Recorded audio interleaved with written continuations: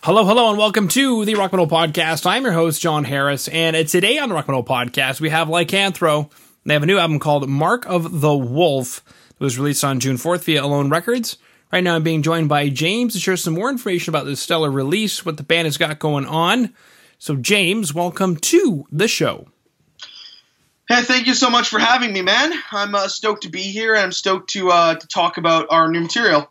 Beautiful. Okay. Well, I believe that is all I needed to just unleash the beast that is Mr. James Delbridge. So, sir, what is this album? Is it a concept album? Is there a theme to it? No. Even though I am a huge fan of concept albums, and we will definitely do one in the future. But this album is kind of I mainly tell people that it's sort of like the culmination of like the early days of the band, because I'm actually the only one who's still in the band who is on this album, aside from our guitar player Forrest, like our new guitar player who just did a few solos on it. But this album was recorded a while back when it was still the old lineup, and and it just took a long time to put out, and by then, by the time it was done, the members that were on it were either they usually like left for they all left for like their own reasons and stuff like that. But this album is pretty much a culmination of all the songs that we used to like were like our live staples and stuff like that. And it was kind of like the earlier kind of sound of the band in terms of like we were a bit more thrashy, a bit more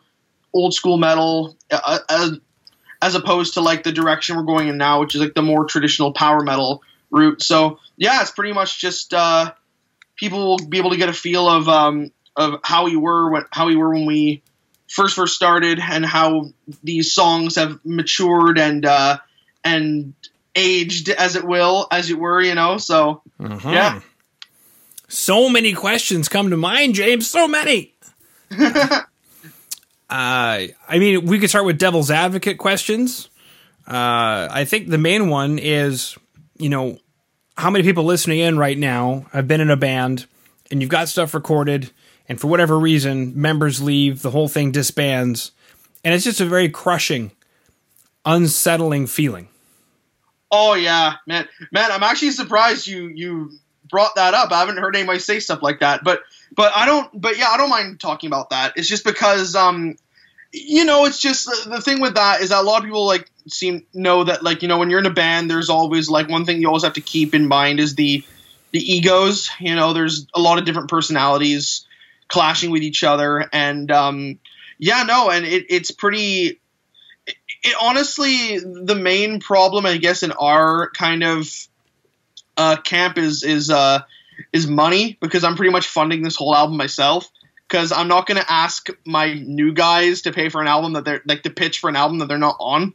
So yeah, that's pretty much been the biggest struggle of it. But yeah, no, it's I've heard that happen with so many bands before. Is like they'll record something and they'll spend all this money, and then then two members will like have a fight and like hate each other and stuff like that. And then one will quit, or both will quit, or whatever. And then they'll have a record that they've paid hundreds or even thousands of dollars for, just sitting on their computer, and not knowing. And it's so unfortunate, because like, and it happens way more often than people think, because I find that nowadays a lot of people don't. And again, I learned this the hard way personally, but I find that a lot of bands don't plan things out and don't kind of have like a backup plan for things, because it's one of these things where a lot of people think that like when you're in a band, you're like, oh yeah, things are going to work out and things are going to, we're going to put out this album and then we're going to get lots of listeners and it's going to be great, blah, blah, blah, blah. But a lot of bands, it's unfortunate that they kind of fall down that rut of, oh, we have personality clashes in the band and like some of the members hate each other. And if not hate each other, they're like resentful, or there's lots of tension or whatever. And then that boils over and then people leave and stuff like that. So yeah, it is a very unfortunate situation for sure. And it's happened to us a few times, but I find that a lot of times both parties are better for it. You know what I mean? Because it's almost like being in a it's almost like a bad breakup. You know what I mean? You know, it sucks at first, but you're usually better for it in the end. You know, like we've been like in terms of us, we've been doing a lot better with the new lineup like than we ever have, in my opinion. And the old members that were on this record, I don't know what a couple of them are doing right now. Our old drummer is in a new band now, and he's a lot happier now, and I still talk with him a lot and stuff like that. So yeah, it's just been it's a blessing and a curse at the same time. It's a double-edged sword, is what I'll say. Mm-hmm. And I guess where I wanted to go next with that was, you know, so you got this record and this stuff with all the old band members on it. Did it ever feel like you had a product that you couldn't use? Yeah. It's asking the hard questions today. Well, I mean, no, I love it. It's because I like getting stuff like that. That's different, you know. Mm-hmm. So tell us about your influences. And then next question. So you play the guitar, and then next question. I've already had in promoting this album, I've had a few like that, and it's just really awkward. Yeah. But yeah, no. Yeah, but there were a few times where I was thinking of just scrapping the whole thing, honestly, because there were just things where, like, in the recording process, there were times where we had to re-record things a lot. Like, for example, when we originally recorded the album, I did about maybe 1 or 2 songs when we were actually in the studio, like all of us. But then for the rest of the songs, I ended up going back just on my own and just to do them. And the first 2 songs I remember were fine. But I remember the rest of the time, I didn't know this at the time, but I had a vocal issue. I couldn't sing the way I usually do. And so I kind of, me being stubborn, I'm like, okay, you know, like push through it, blah, blah, blah, blah, make the best of it. And then when we got the mixes back, the vocals sounded awful. So I was like, man, just because, you know, I couldn't sing properly. Yeah. So I had to like record a lot of the vocals from home. And that was a really strenuous and stressful process, because it's like, even though like it's cool because, you know, you have all the time in the world, especially in like lockdown, and you're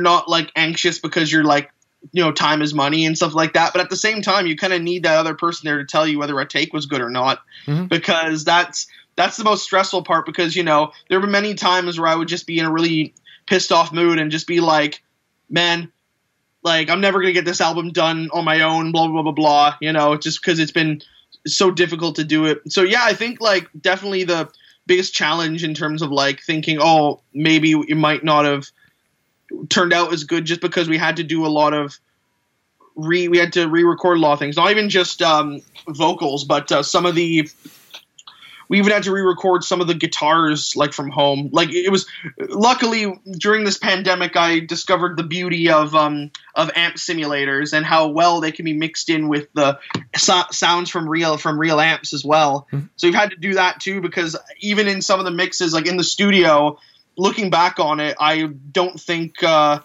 lot of us, like, some of the parts could have been better, I think. So that's why I'm like, no, I'm not putting out something that has, you know, subpar parts, like subpar playing. So we got our new guitar player to do some new solos and record some of the guitars at home as well. And again, yeah, it was a difficult process, and many times I thought about, you know, just scrapping it and doing something new, but just kept at it, and eventually we got this, and it turned out really well, in my opinion. So yeah.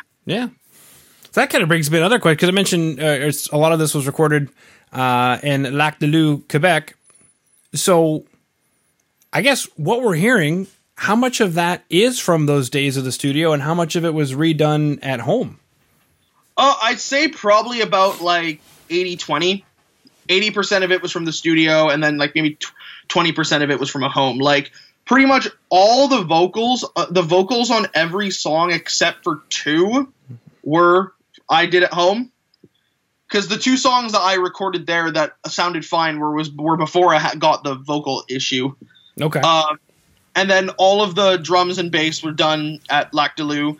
90% of the guitars were done at Lac-de-Loup. It's just, there was just a couple of things that we had to, I think in the last question I kind of maybe over-exaggerated. I think we just had to touch up a few things. Okay. And we can't really go to a studio, especially Lac du Loup is really far. Like, it's in the middle of nowhere, Quebec, you know? Like, it was a cool experience because it's literally recording in a log cabin.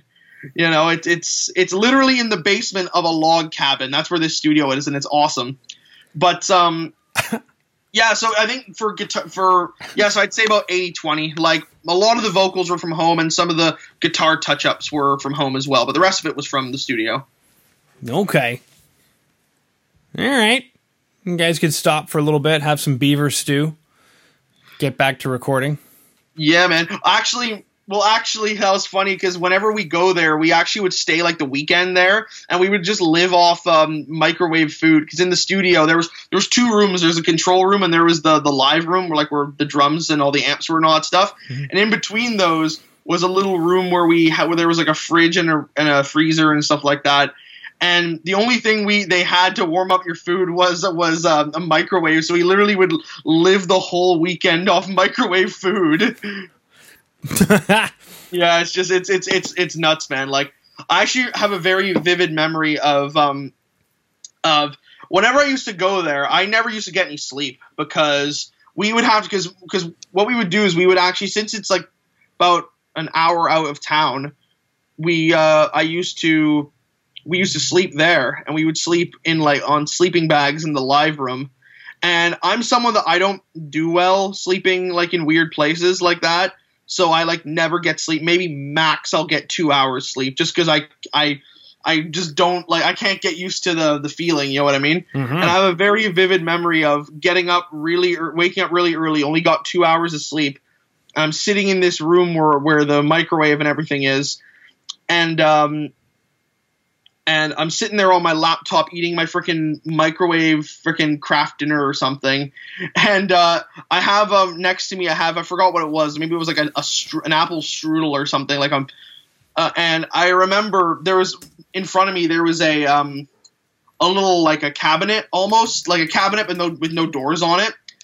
And literally I'm sitting there, and then I just see a mouse peer his head out of the cabinet, and he just starts eyeing my food. And I was startled at first, but I'm like, oh, we're in the country. There's mice everywhere. So I literally look at this mouse and go, no, it's my food. Get back in there. Exactly. And maybe another devil's advocate question. Why a recording studio across provincial lines in the middle of nowhere? It's because our engineer at the time, who was a good friend of ours, owned it. His name's Mike Bond, and he was my old professor at when I was in school for recording. And he told us, he's like, hey, I just opened a new studio. It's out in Quebec. It's in the country, and it's really great, and blah, blah. And we kind of thought, well, from learning under him, I'm like, this guy knows what he's doing, and he's very good at his work. So we thought, why not him to engineer the album? Mm-hmm. So that's kind of why. And it's not really as far as I was saying it was. It was mainly about it was mainly about an hour outside of town, which isn't really that bad, But Montreal. Which town? Montreal? No, it's actually okay. As Montreal is if you go Quebec, from Ottawa, if you go, I think, east. But this place is if you go north. Oh, so from Ottawa? Yeah, from north. So it's near Manawaki. It's on the way to Manawaki, I think. Okay. Yeah. All right. That is in the middle of nowhere. Yeah, pretty much. It's really beautiful out there, the scenery and all that stuff. But yeah, it's definitely very out of the way. Okay, then.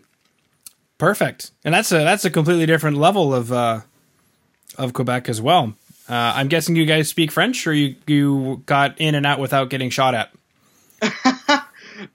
Yeah, we got in and out without getting shot at. Okay.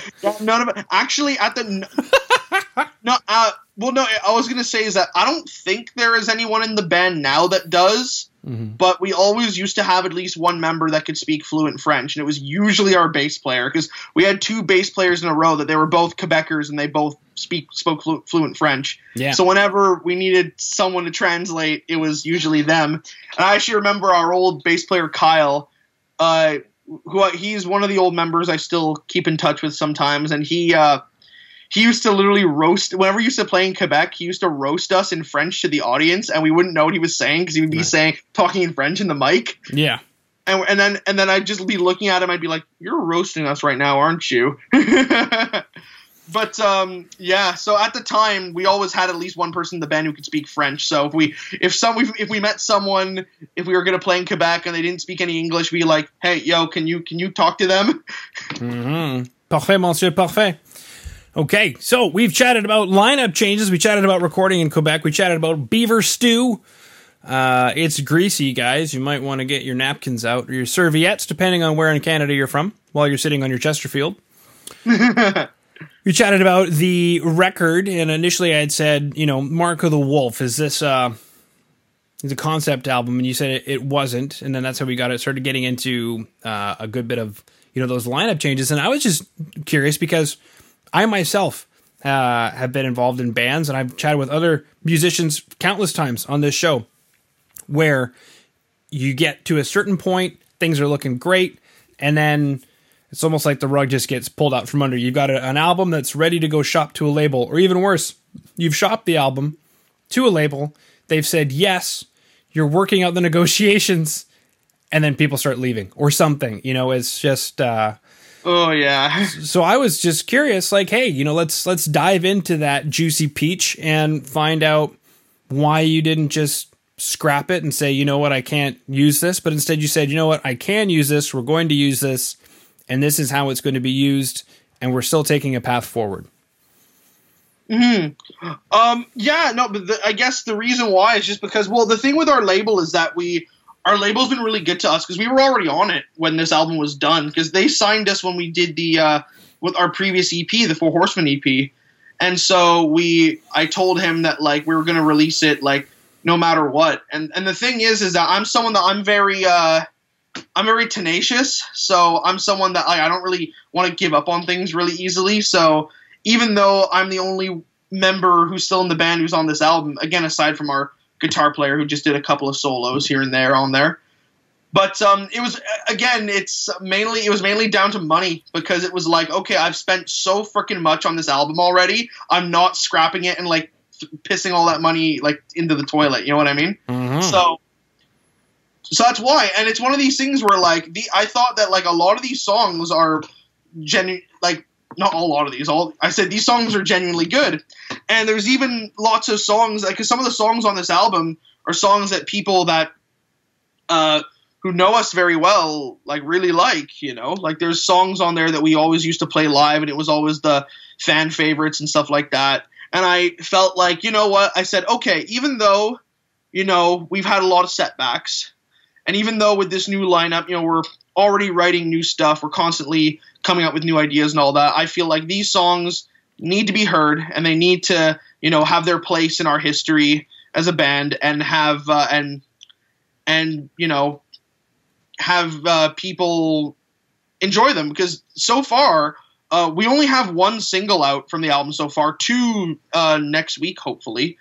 But yeah, no, the reception's been amazing. Like, we have like on one of our video for Crucible, like the kind of the visualizer video has it's almost at 1K views on our personal channel, and it's almost at 10K views on the new album Full Albums channel. That's a channel that it's a channel where this guy runs it, and he's like almost like a metal influencer, as it were. And if you get one of your songs on his YouTube channel, they'll get like thousands upon thousands of views, because the channel itself has almost 100,000 subscribers. So if you know the guy and then he'll put your stuff on his channel. He did that with us, and the song is almost at 10K views on there.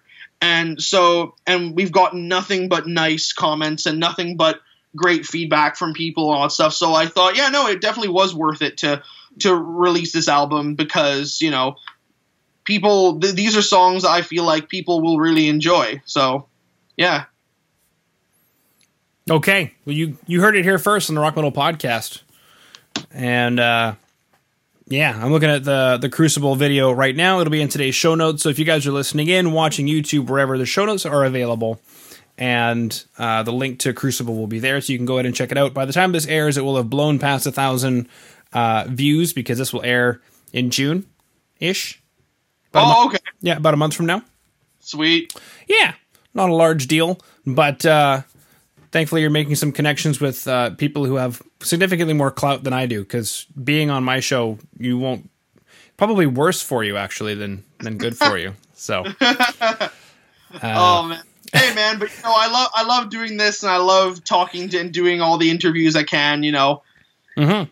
I always have the philosophy of, I heard Brittany Slays from Unleash the Archers say this, and she's like one of my heroes, is that she's like, no matter what interview or press thing you do for your band, as long as you get at least one new follower, one new fan, one new person listens to your stuff, then you've done your job. Mm-hmm. So then it was worth it.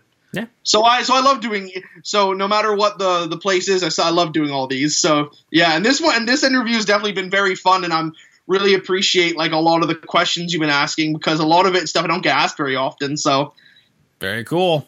All right, mister. Well, I'm afraid my questions have come to an end. We have chatted about lineup changes, recording in Quebec, YouTube exposure for Crucible that you guys are getting, Mark of the Wolf, the album, recording in Quebec, being a recording engineer yourself, doing some touch-ups at home. Yeah, that's pretty much everything, baby. So I'm glad that you enjoyed the show and you enjoyed my questions. I enjoy going deep. That's what my audience likes. I'm not typical interview type of format. Yeah, no, and that was really, I appreciate that a lot. It was awesome. It was really fun. You asked a lot of great questions, and yeah.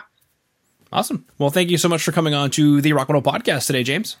Yeah, thank you very much for having me, man. It was a lot of fun. Cool.